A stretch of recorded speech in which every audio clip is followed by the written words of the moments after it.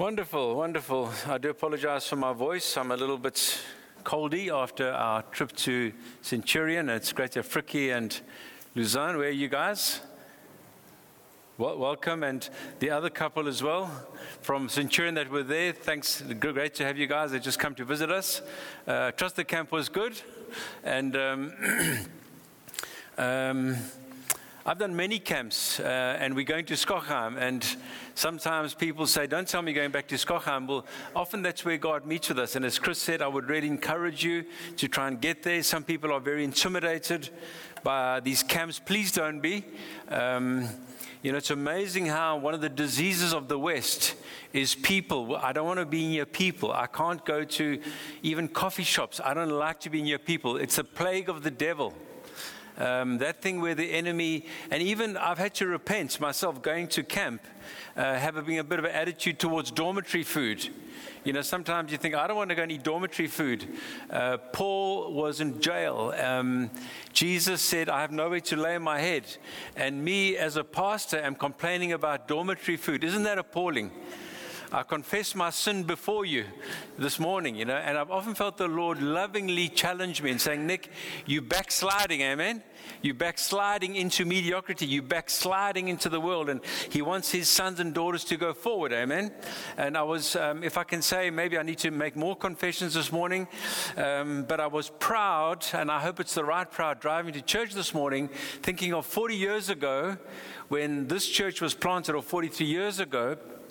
I'd be one of the men, together with many others, that was given the job to continue the kingdom of God and the church, because we had a revival in the 60s, 70s, and 80s. And the question would be, will the next generation, you, Nick and Kati Hardy, and many others, the Millses that have been here for years, and many of you, would you continue the legacy? Would you continue the passion for Jesus? And I want to say, praise God that we did, amen? That's maybe, I hope it's not a boast, but it's a statement of, I want to be faithful, and I hope that you guys, the next generation, will be faithful in the 2030s, 2040s, 2050s, and say, when we see you in heaven, because we hopefully will be long gone by then. You don't want us to be too old and rickety with our old grey beards and walking sticks and say, we did it, Nick. We actually continued the story. What you guys did in Pinetown and what Rob Rufus started and Sean and the elders did and Nick and the elders did, we continued. In fact, we did even more things. You guys went to 30 nations. We went to 300. No, there aren't 300 nations. We went to 190 nations. Amen. So, praise God. It's good to have you. And it's good to be here. Why don't you turn with me to Philippians chapter 3. We're in a Philippians series, and we are wanting to continue that series. You can entitle it Knowing Jesus. You could entitle it Done with Religion. Many pieces, exquisite texts, a joyous letter written by Paul, who's imprisoned. He's got an unusual affection for the Philippians. Chris preached last week about Timothy and Epaphroditus, is it? Two amazing men. He's a happy chappy, Paul. He's full of joy. It's an incredible anthem, really, of a letter that he, I'm sure, penned under some extreme circumstances, would go on to be one of the great epistles included in the canon of Scripture. So sometimes you're in your dungeon, you feel God's abandoned you, no one's looking out for you, and you're writing back to a church about 10 years later. And as Chris said earlier, God can do miracles, and God does a miracle with this man, probably chained to a guard or a centurion, trying to write this letter. And this letter goes on to be an exquisite text, and we continue with it in our series. Philippians chapter 3, verse 1 to 11 I'm looking at, and we'll go through it fairly systematically. I won't get into all the technical details. There's a lot of theological, technical details, which I'm sure the clever guys in Red Point have read about. But he says, finally, my brothers, well, he doesn't end the letter there. It's like, is this the last piece? Because he continues a bit later. But he says, finally, my brothers, rejoice in the Lord. It is no trouble for me to write the same things to you again, and it's a safeguard for me. So there's a whole lot of jewels in there, okay? So he says, he's saying, rejoice, my brothers. He's talking to the church. He's saying to us this morning, rejoice. in the Lord. We are to find our joy in the Lord. That's what Paul is saying. Because right there for him, there ain't much good things going on. My body, my mind, my soul needs therapy. Amen? I don't know about you. So that's why therapists are going crazy today. They can't keep up. We need help. Amen. We need counsel. And this is the best counsel you ever going to get. He says, my brothers, you need help. You need you need your soul to be encouraged. You need to step into the Jordan. You need to rejoice. You think, well, that's ridiculous. I don't feel like rejoicing. But can I just build my case and say, it's good for you to rejoice. He says earlier, even if I'm being poured out like a drink offering, I'm glad and I rejoice. He used that word before. And so rejoice, the Hebrew word is shema, which means I want you to find your well-being. I want you to be glad. I want you to find your happiness, and some people don't like that term, in the Lord. He doesn't say rejoice in your success. He doesn't say rejoice in your wins. He doesn't say rejoice in your material comforts, which we love to do. Listen, when you win something, I remember we all need some wins in life, amen? Even as kids, it's nice to win something. I had 2 older siblings, and, I was the third one, so I always came third. And I remember when I did get some wins, I was so excited, particularly at school. I remember I got some wins. I studied hard, and I came first in one exam. The teacher nearly fainted. He said, "What on earth happened to you?" I said, "I studied." He said, "I've been telling you, if you study." I remember winning a race or whatever, and it was such a victory. Even won a fight, and I thought that was good. And Paul doesn't say rejoice in those things, even though he's not saying that you mustn't rejoice in those things, but he's saying rejoice in the Lord. See, all these things, the reason that the scriptures challenge us on rejoicing in all the material things and all the successes, because you may not always win your game or your exam or your whatever it is, or you might not always come out on top. But Jesus is the rock of ages, okay? You can rejoice in him.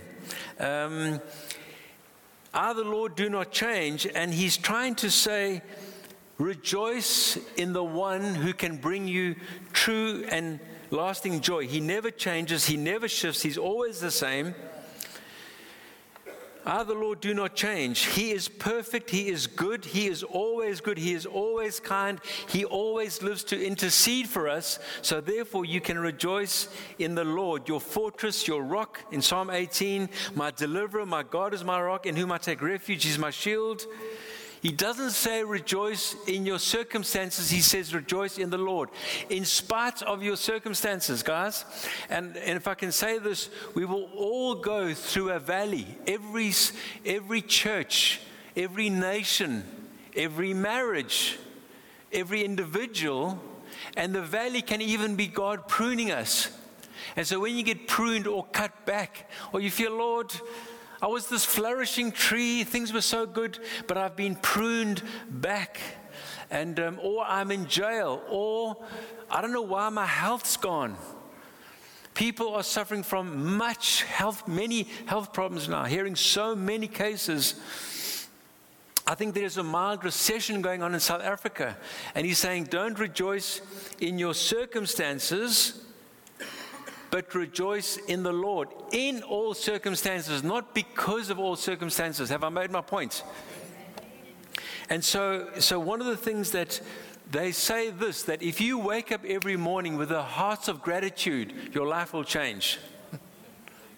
If you wake up every morning and you look outside and you think, hey, the sun's coming up. It's a bit cloudy today, but I know the sun's coming up. And Lord, I want to thank you for my breath. I want to thank you for my nation. I want to thank you for my spouse if you're married, or my spouse to be. I really want to thank you for her. Please, Lord, give me a spouse, or give me a decent husband, please, God. Not if you're already married, you've got to hold on to that husband. You can't change your husband. So you want to give thanks to the Lord. I thank you for my breakfast. I thank you that I can have a good cup of coffee. I thank you for my nation. That will change the nature. Oh, jeez, I wish I could just fall asleep again. This is going to be a bad day. Lord, I'm going to kill my secretary or my boss or, this government and bad. Rejoice. You need some therapy.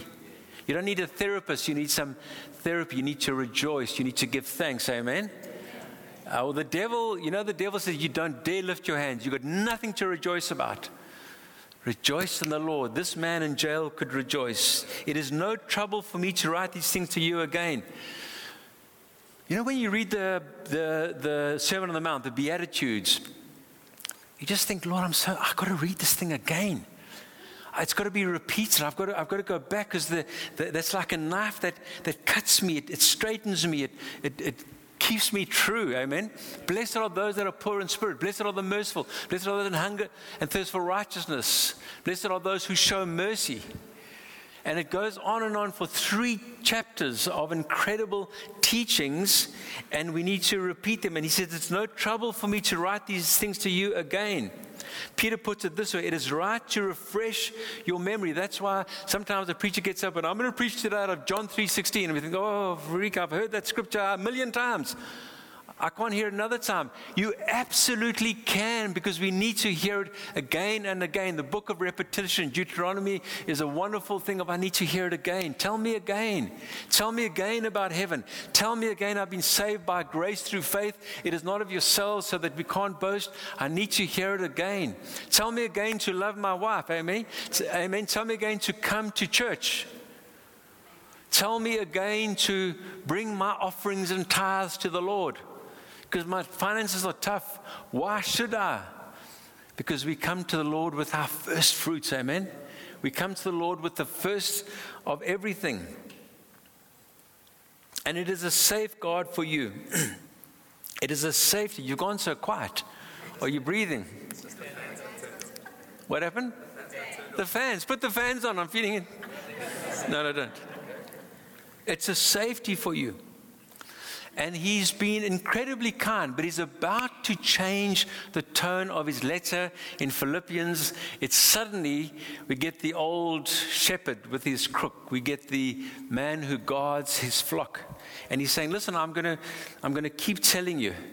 I go through my Bible. My other Bible got stolen out of my car, my year one. So this is my old Bible. And in the front of my Bible, I've got the books that I've, so as I go through each year reading through the Bible, I mark it, and, I think, okay, now what? Now, here's my latest one. I circle all the ones I've done this year, and I'm thinking, okay, oh, no, I read Titus the other day, I read Timothy, but I need to read them again, amen? I need to go back to the story of Jericho, like we heard this morning. I need to go back to the Jordan again this morning, amen? And so it's good to keep going, brothers and sisters. Watch out for those dogs. Ooh, my word. Those men who do evil. Those mutilators of the flesh. And so suddenly we have this happy guy in the jail. But there's an old problem that repeats itself in just about every church that Paul goes to. For those of you at Red Point, and even for our visitors, one of the things that when I got saved and God called me to be a leader, he said, I want you to guard my house. As a young deacon, I had to address people who were very difficult, who came to, particularly this guy that came to the church to look for girls. And he started harassing girls. And I eventually said to him, you've harassed about 4 girls. I'm watching you. He said, I came here for love. Now you're watching me. I said, no, you came here for girls. You didn't come here for love. And him and I had a standoff. And I felt I said, I want you to know this. I will not take my eyes off you the whole service. And if you approach a girl, I'm going to chase you out the church. Even I was shocked at what came out of my mouth. That's guarding. You see, Paul is a good shepherd. He's a very good shepherd, because he knows the consequences of false teaching. And so watch out for those dogs. Today our dogs are fantastic things. We love our dogs, amen? Today dogs sleep in our beds, they sleep on our couches. We give them ribbons in their hair or their heads. I don't know what we do. In fact, I drove past a cemetery in California where there's a cemetery for pets. They pay $500 a month or something to have a cemetery for their pet. It's like a very expensive part of real estate. And so we sometimes think, well, what are those dogs? In those days, dogs had bad reputations. In fact, a dog was something, there were different words for dogs as there are in these Hebrews and Greek languages, but these were not good dogs. Dogs were normally considered, in fact, even the Jewish tradition would call them Gentile dogs. Even what did Jesus say? Don't give your treasure to dogs or pearls to swine. He even went as far as to say, why should I feed the dogs? Speaking to the Syrophoenician woman, what he was doing is he was actually doing a gospel thing. He was seeing how hungry she was, and she says, "Why should I feed the dogs before I fed the children of Israel?" And she said, "Because the dogs will eat the scraps." And she said, "Your daughter is healed." And so Paul, though, is using this term, and he's saying, "Watch out for those dogs." Who are those dogs? They're Judaizers. They are people who come in after Paul has planted churches, after he's poured out his life, and they say, you need Jesus plus something. Jesus is not sufficient. You need to come with some Jewish traditions or other traditions. In this case, they are traditions. They were the people that said that what Jesus did was good, but he didn't just quite finish the job. Because you got to believe in Jesus, but P.S. you got to be circumcised. And once you agree to be circumcised, you got to begin to follow festivals and new moons. And even people who are obsessed with Israel today put something on the church. Jesus said he said go away from Jerusalem and go to all the world. I love Israel. I absolutely love Israel. Spend incredible time there. Encourage you to go to Israel, but he takes us beyond, and slightly and subtly we begin to put stuff on people. And so these were nice people, okay? They were learned and religious people. Paul detested them. I know Dudley Daniel, a man who shaped me, said, "Keep my people free. Don't put stuff on my people." And religion is a fine line. And he says those dogs, those men who do evil, those mutilators of the flesh. Paul calls them deceitful workmen, false apostles in Corinthians. So what they're doing is they're waiting for Paul to trailblaze, to plant a church, to see people saved by the gospel, Jews, Greeks, all manner of people, Gentiles, foreigners. But then they come in and they say, it's a Jewish story. Well, they say, well, of course Jesus was Jewish. It's the Jewish scriptures that were expounded, wasn't it? Yes. Well, then you must be circumcised. And friends, what we need to watch is a spirit of religion that comes upon us. And I may speak about that in a minute. He calls them men who do evil. Now, it'd be quite a thing for us to call people like that. In fact, in Psalm 22, David said, "Dogs have surrounded me." And he uses the term dogs. And so it's a serious word. Brothers and sisters, any one of us that messes or adds to, I remember, if I can be a bit vulnerable, sitting in a meeting not too many years ago, and this guy got up and he began to speak, and I listen to, I've got grace in my heart. I know I make mistakes. Happy to listen to many. But he began to say, if you want to understand the true apostolic, you better buy my book. And I just thought, he's a good man. I thought, sir, please retract that. Take me to the scriptures. I don't have to buy your book to understand the apostolic. If you want these miracles to happen, my book is for sale. Now, there's a subtle form of, okay, I have something, it's called Gnosis. I have a secret, I have a revelation, but expound to me, amen, the book of Acts. Expound to me the epistles rather than tell me, because actually you have a slant. And sometimes, brothers and sisters, we put stuff on people, amen? Are you breathing? Is that okay, elders? And so I would love my season at Red Point to be a season where everybody flourishes, includes wherever you relocate, wherever you go. And Mark's here from England. Are you still in England, Mark? There's stuff happening in there, isn't it? Interesting stuff in the church that you can think for yourself and say, whoa, I'm not even a deacon, and I'm not an elder, and I'm not an apostle, but I know what you're saying, sir, because my Bible tells me. And I would love us to be like that, able to guard, able to think, not be pharisaical and judgmental, but say, don't know if I agree with that. Is that okay? The mutilators of the flesh, these men who do evil, evildoers. He's not being kind, is he? They mutilate the flesh. They are called the circumcision. It's called he used the word katatomen, the Greek word, instead of peritone, which is true circumcision. He says, in fact, these guys that come with circumcision mutilate the flesh. They're all about the flesh. It's good to be circumcised, okay? The Jews did that. We understand the right of circumcision given to the Jews. But in Romans chapter 4, Paul says, if Abraham was justified by works, including circumcision, he had something to boast about, but not before God. The scripture says Abraham believed God and it was credited to him as righteousness. True worship in the spirit and in truth. And now instead of keeping the people free, the subtle tentacles of Judaism was creeping back into the church, and the whole book of Hebrews is written to those going back to Moses, and the writer to the Hebrews is trying to get them out. Paul says, you are dogs, evil men, mutilators of the flesh. So these are serious things. Sorry, we just had to get a bit serious because the word got serious, okay? Verse 3, for it is we who are the circumcision.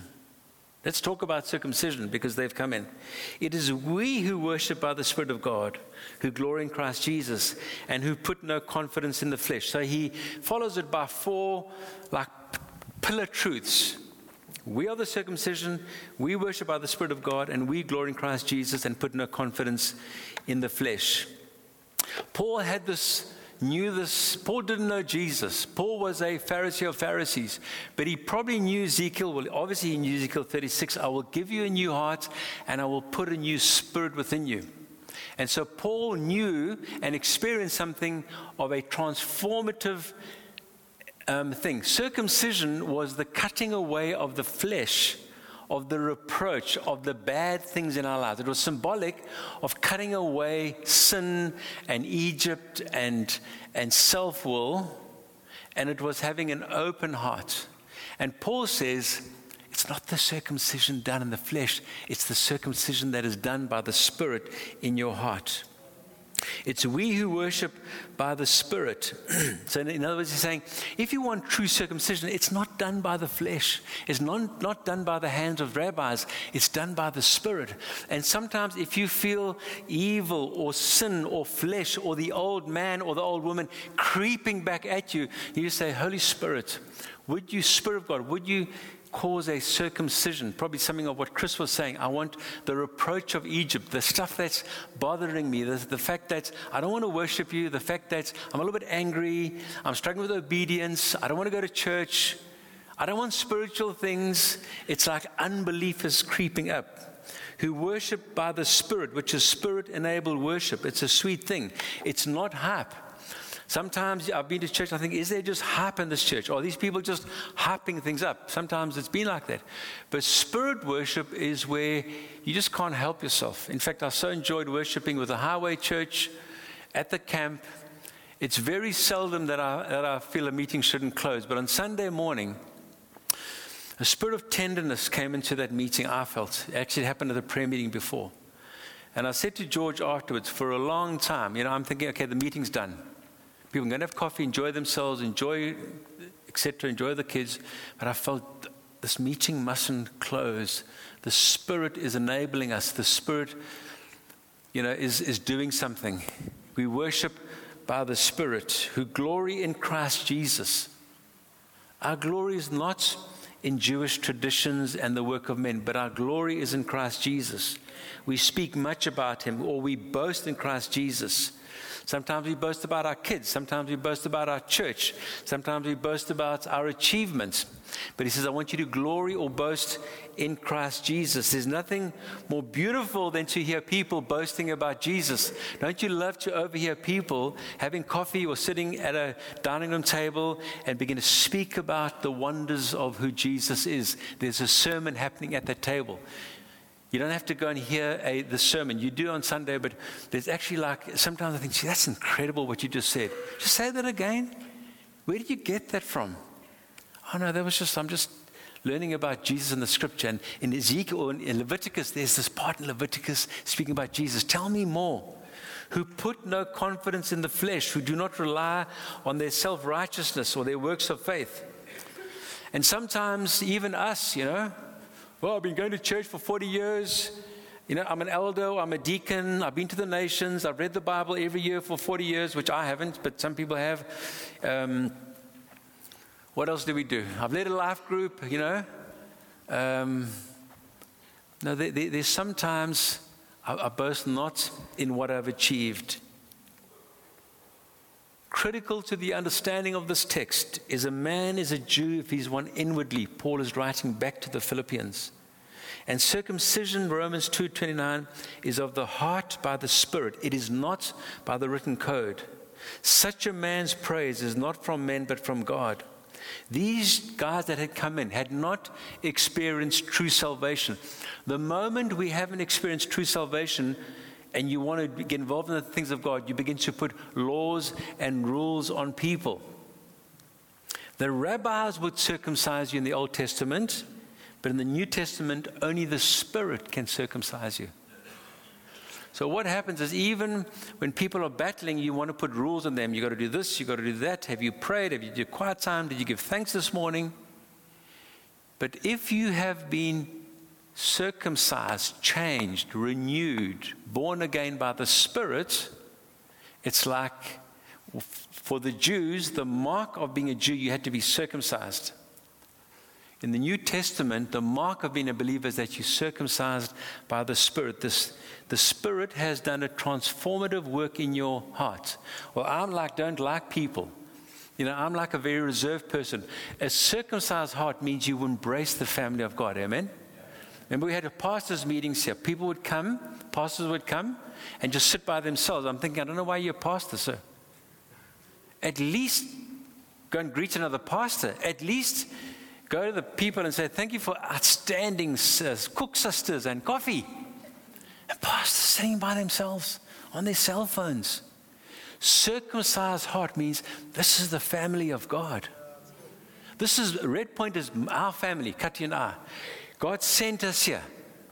No. Am I preaching to myself?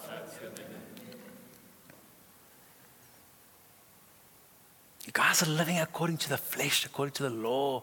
You have not experienced the renewal of the Spirit. Amen. He says, if you live according, those who live according to the flesh have their minds set on earthly things. Have you been circumcised? Have you been to the festivals? Have you tithed? Even that is dangerous, even though we're encouraged to do that because we have been. A sign that we love each other is that we have been circumcised. But he says, those that don't have the Spirit, have their minds set on the natural things. And that's what these guys were doing. For it is by grace you have been saved through faith. It's not from yourselves. It's the gift of God. Physical circumcision, cutting off of the flesh, quite a horrible thing. Painful for the kids. The mommies cry. And the older men had to be circumcised. You hear about circumcision today. The older men in Jericho had to be circumcised. Not a fun thing. A painful thing. Physical circumcision, cutting off of the flesh. Spiritual circumcision, cutting off of the old man. There's the Nick de Devil, the old man, the old Durban High School naughty guy, the guy that guy that didn't think he needed Jesus, the guy that was fiercely independent. That guy is cut off. That old man of selfishness. I'll see if she loves me. No. That's the old man, insecure man. But the new man is the man overflowing, amen? Generous, kind, humble. I'm not waiting for her to love me. I'm going to love her. Oh, but I've been trying to love her for 20 years. She's still like a cold fish. Keep loving her. Because you are a cold fish and Jesus keeps loving you, amen? You resisted him. And he kept on reaching out to you. And you sinned and he forgave you. Well, my wife, how many times must I forgive her? You must forgive her 70 times 7 in one day. That's a lot of times. I was thinking about it at showering this morning. I think, Lord, why so many times? I'm still trying to understand why so many times. 3 times, you're out.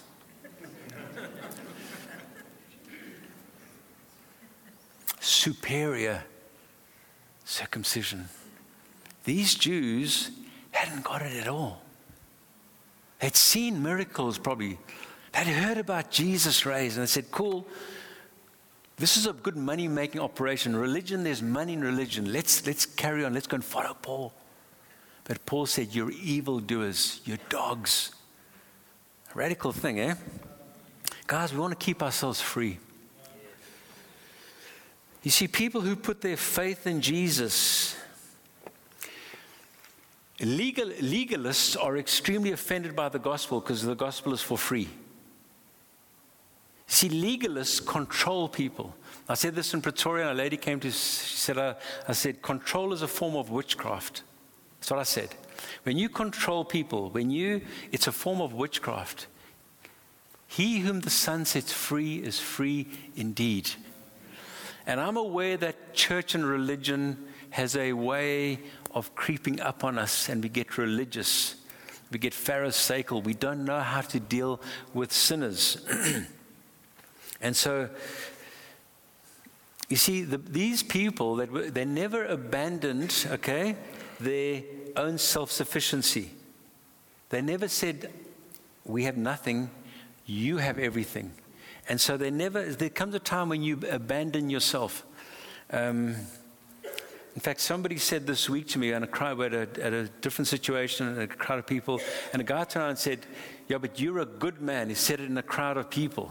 It was quite a worldly situation. Guys were a little bit fired up, party time. And the guy turned around in front of the sort of, I don't know, for the believers. He said, you're a good person. And I said this, no, I'm not. And he looked at me with shock. I'm not a good person. Jesus is my good person. I climb into him. I tuck myself into him. I hide myself in Jesus. I mean, he was like saying, he just spoiled the party. I thought, well, I just told everyone you're a pastor, bro. Now you're saying you're not a good guy. But Jesus is our good shepherd. When the guy said, hey, good master, he says, call no one good except God. Is that what he said? And so what I want to say, guys, is we come with no self-sufficiency. Yeah, I'm good, aren't I? Ooh, so good. Check me out. No, Jesus is good. Remember the Pharisees were saying, look how wonderfully I pray. Look how I give. Look at my flowing robes. And Jesus says, you got a problem.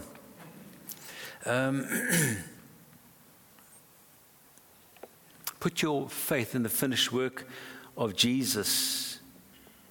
Be Spirit-led. Be Spirit-empowered to worship. Anywhere, anytime, any circumstances, you're free to worship. Jesus is the one who is rich in mercy, Mr. Jewish man who's trying to put stuff on God's free people. Jesus is full of forgiving grace. Jesus lifts us up into spirituality and into godliness, amen? Not our good works. He does it within himself. Jesus has within himself the treasures of a divine nature. So we climb into him to get our divine nature. He is rich in sympathy, rich in mercy. He is rich in provision, ready to provide all things that pertain to life and godliness. No wonder Paul is saying, you got Jesus, you got everything. You don't need this other stuff. There is an abundance of love in Jesus. There's an abundance of grace and an abundance of mercy. You see, when we pharisaical, we'll experience the grace of God again and again until finally we'll think, gee, I can't believe how gracious God is. I can't believe how he's forgiven me. I can't believe how he's, time and again, when I was lacking in faith, he came through for me. When actually I made mistake after mistake and my marriage should have broken up, but he kept us together, amen? He helped me as a pastor when I just thought, I'm hurt, I can't do this anymore. He came forward and he helped, and he said, I will be your sufficiency. I will be your healer. And Paul by now has experienced these things. There's an abundance of provision. He protects us. In him dwells the fullness of God. He's worth running to. Get rid of the old stuff. These riches and this fullness is available to everyone. First to proud century Jews who got it first, then to degraded Gentiles, sinful people, including us. Jesus abounds in riches to all who call upon his name.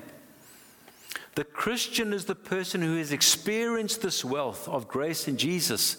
He's the guy that was walking along, and he stumbled across something in a field. And he said, check this. I found the pearl of great price.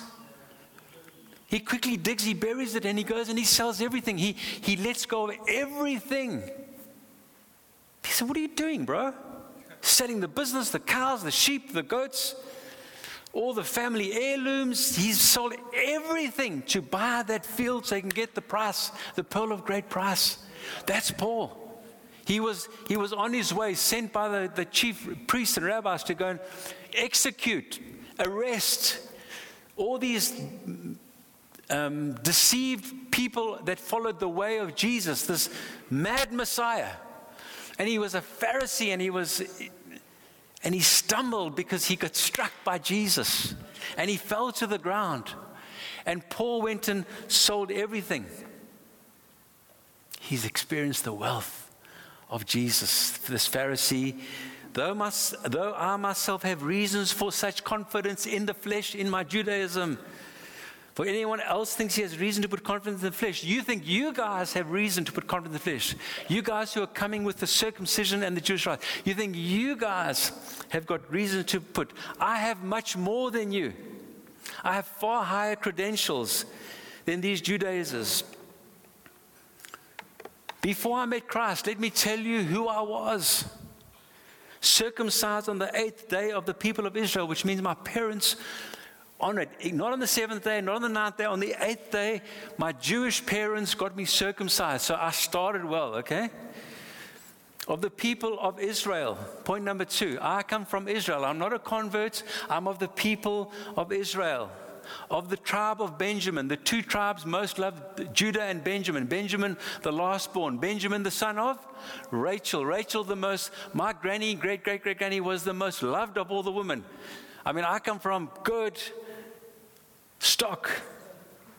A Hebrew of Hebrews, which means, like saying he's saying, you know, a Hebrew would know the Torah off by heart. A Hebrew would be devoted to the things of God. He says Hebrew of Hebrews. I mean, I've loved the things of God. You can have secular Hebrews, and you can have, like you go to the old city in Jerusalem, or you go to places in New York where they wear all their phylacteries and all their tassels and their hats, and they don't look at, in fact, there's a thing right now on the news where in the old city, this traditional Hebrew of Hebrews walks past people that are trying to organize a church in Israel, and he spits. It's on Sky News. For him, that's Hebrew of Hebrews. Don't mess with my Israel. Don't mess with my Hebrew traditions. That's a Hebrew of Hebrews. In regarding the law, a Pharisee, which means the Pharisees kept the law perfectly. They would tithe on the tithe. Every single jot and tittle was followed. These were radical men, amen? A Pharisee was a dangerous guy. You didn't mess with a Pharisee. You would come and inspect your home. You would see, what is that? What, you got bacon? I don't do pork, but you got bacon. Stone him. Serious, brothers and sisters. God is of the law. As for zeal, 6 point.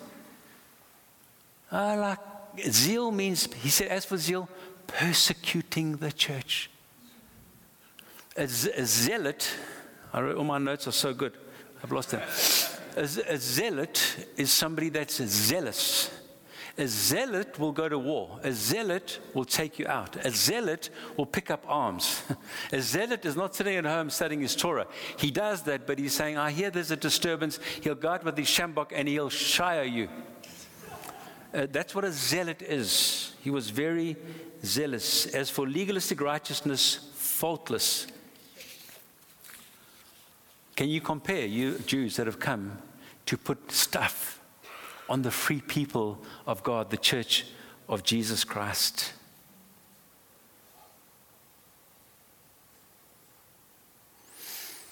You know why Paul was so broken or so given? Because as those 7 credentials are the top credentials. Under Gamaliel, I studied. I love God. I'm devoted to God. But when God sent the best thing God ever had, the best thing that God had must have been his son. not the stars, not the planets, not even us, but his own precious Son. When the Father sends that Son, this circumcised man called Paul, who's followed everything, so misses it that he says, that man Jesus must die and his followers must die. I have very little doubt the Bible doesn't say that he was one of the guys saying, crucify him, crucify him. And when they got Stephen, one of his disciples, he said, come put your clothes here and stone him and take him out. And he went from house to house. Even there were guys that were terrified of him. And he said, how could I so miss it? How could I have so missed the greatest gift that Elohim would give us, this Messiah? I saw him and I thought he was the devil. My religion is bad, man. How can I miss it so much? I remember thinking, I don't want Jesus. I was just like Paul. I don't want Jesus. I was a Catholic. I want fun. I want my own life. I don't want Jesus. I don't want the man on the cross. Same. But whatever was to my profit, I now consider loss for the sake of Christ. All that religions offered me, profited me. All my stuff, all my status, big status. I'm doing an accounting. I consider them loss for the sake of Christ. I don't want them. In fact, get them away from me because I've got my pearl of great price. I've sold all those things to get a hold of him. In order to gain Jesus fully, I had to lose all the religious stuff. Sometimes I think of David putting on Saul's armor to go and fight. He says, I don't fit in these. I can't worship God in these. With all of them, I was completely blinded to God. Now, Paul now sees all his past achievements, his status as meaningless, compared to the surpassing worth, another good accounting word, of knowing Christ. What is more, I consider everything a loss compared to the surpassing greatness of knowing Christ Jesus my Lord, for whose sake I have lost all things.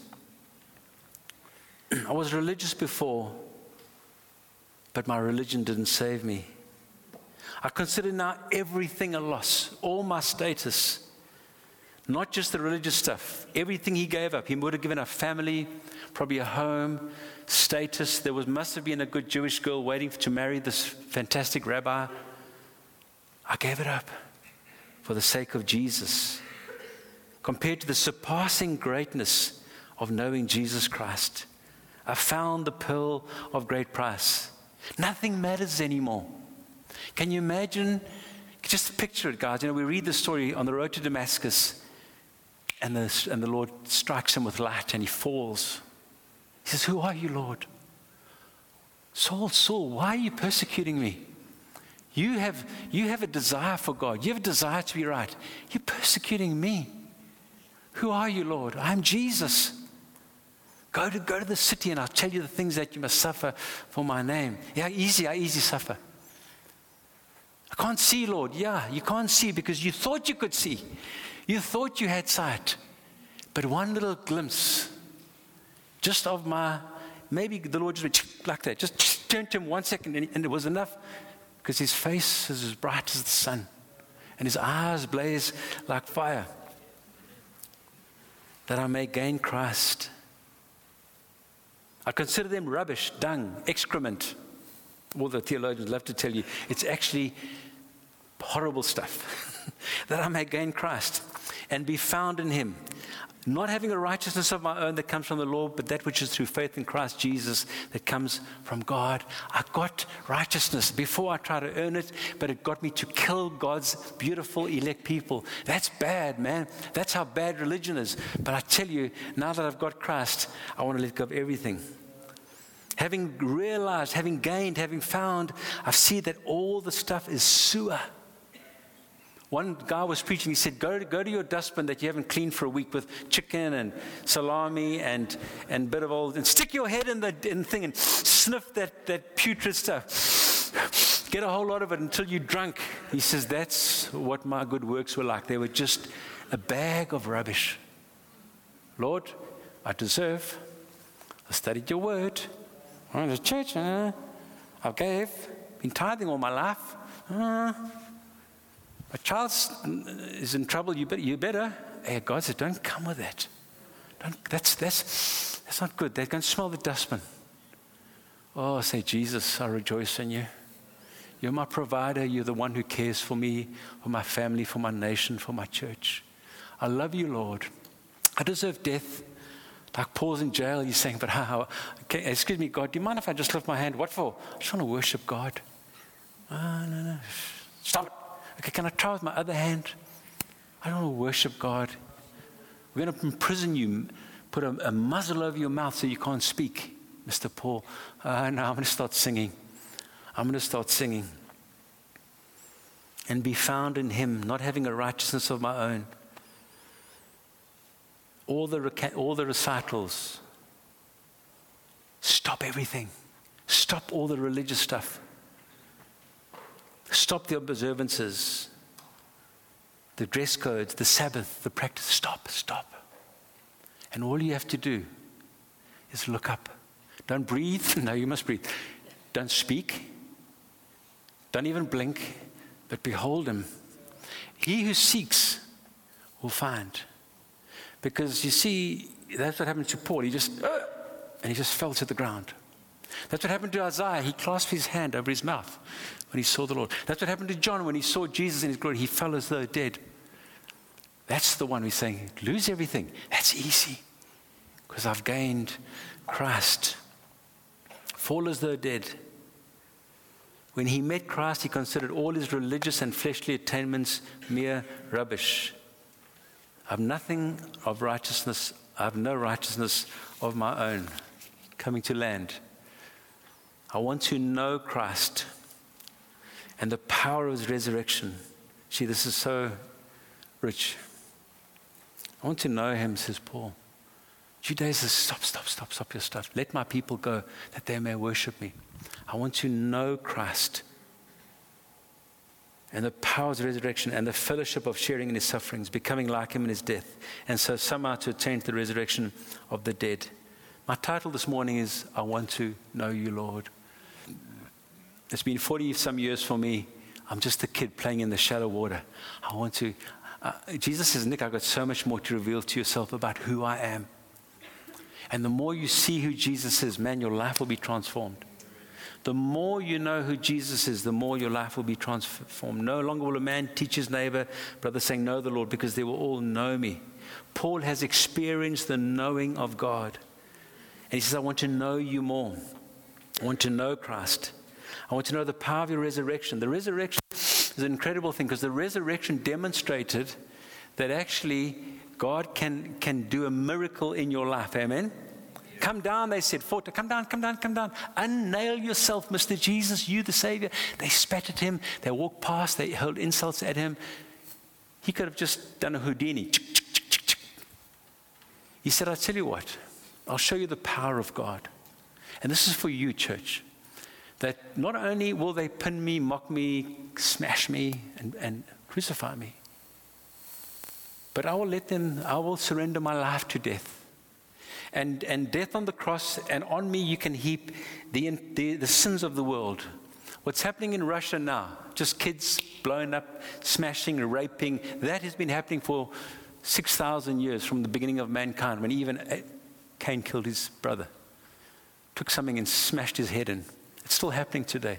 Jesus took all that upon himself. He took all the stuff that's happening right now in Sudan, takes it upon himself. He says, put me in a tomb. For 3 days, you put me in a tomb. Watch this. It's time. No one rolled the stone. No one, he just, by the power of God, raised him from. Paul says, I want to know the power of that resurrection. That old man that's trying to keep me down, that old Nick, that old nature, that old devil, the systems of the world, trying to keep me down. But I want to know the power of the resurrection, to attain to it. I want to share in his sufferings. I want to become like him in his death. Why, Paul? He says, I want to associate. He says, I want to surrender my life to like Jesus did. Whatever Jesus did, I want to do. And somehow to attain to the resurrection of the dead, that simply means I simply want to attain to the resurrection of the dead means to arrive where Christ is. That's what it means. Don't worry about the hardships. I'm not pushing them away because Jesus had hardships, but I want to know you. Can I pray? Would you stand with me?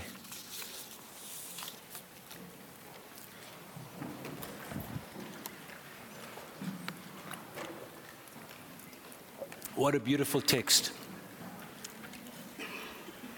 Just even as I pray, what did Paul gain? He gained a savior, a friend. He gained the forgiver of his sins. He gained true circumcision. He gained a new heart. He got a new garment. He gained wisdom. He gained the Holy Spirit. He gained the fact that he was seated in heavenly places in Christ Jesus. He gained the wash of his feet. Every day somebody would wash his feet. His name is Jesus. He understood that he gained one who would intercede for him. He gained one that went ahead to prepare a place for him. And he said, I want to go now. He says, but I'll stick around. Nero, cruel man, an enemy of the church. They say the way that Paul died is that his head was severed from his body. And he went to be with Jesus.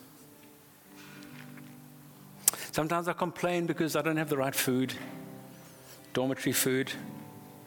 Sometimes I complain because somebody said something about me. You can chop my head off, but I got Jesus. Do you need Jesus this morning? He's available. You just got to say, yeah. You got to leave all your stuff. You just got to say, Lord, I need you. Every eye closed. Jesus wants to give himself, make himself known. Jesus wants to save you by his Spirit. Jesus wants to transform your life. All the things I've said in this wonderful passage can be yours and mine. Every eye closed. Is there anyone here this morning that wants to gain Christ? Just raise your hand. Nice and high so that I can see it. Wherever you are. Thank you. Thank you. Just raise your hand. Every eye closed. You're saying, yes, I want this Jesus. I want the transformative power of Jesus. Just raise your hand. If anybody here says, I have been stuck in religion, just raise your hand. I've lost that sweet joy. Just raise your hand. A few people have raised their hand. Who else? Who else you want to raise your hand? You say, Mr. Preacher, I need Jesus this morning. You haven't actually exactly said what my need is, but I still want to say that I feel that God, I want God to meet my need. Just raise your hand where you are. Okay, I see a number of hands. Now, if you want to raise your hands and worship with me as I pray, would you do that? Church of Jesus, would you raise your hands to this glorious Christ? That something in there is spoken, and you say, yeah, I want him. You say, Nick, I'm a sinner. I'm busy sinning right now. Okay? Say this while we've got our hands raised. Say this, Lord, forgive me for my sin, please. Just say it. Say it in your heart. You can say it. You can whisper it if you want. The devil can hear. Just say, Lord, please forgive me for my sin. Just say that. Madam, say it. Sir, say it. Young person, say it. Lord, forgive me for my sin, please. Because I don't want to be a hypocrite and raise my hands. Having said it, I'm asking you to raise your hands with me. Now raise your hands with me. Lord, we raise our hands to Jesus, the one who keeps us free, the one who is mercy upon mercy, grace upon grace, the one who says all you have to do is look at me and I will save you. Put your faith in me. Don't bring any of your good works to me. They will hinder you. And so, Lord, all these people here this morning, everyone wrap your arms around us. Bring us to your hearts. Bring us to your chest. Bring us to yourself, Lord. We are lost out there without you. Let your wisdom and your grace now fall upon us. Let your saving power touch some hearts. Let the work of the Spirit break the chains of sin upon the hearts of some people that are angry, bitter, whatever. We worship you this morning.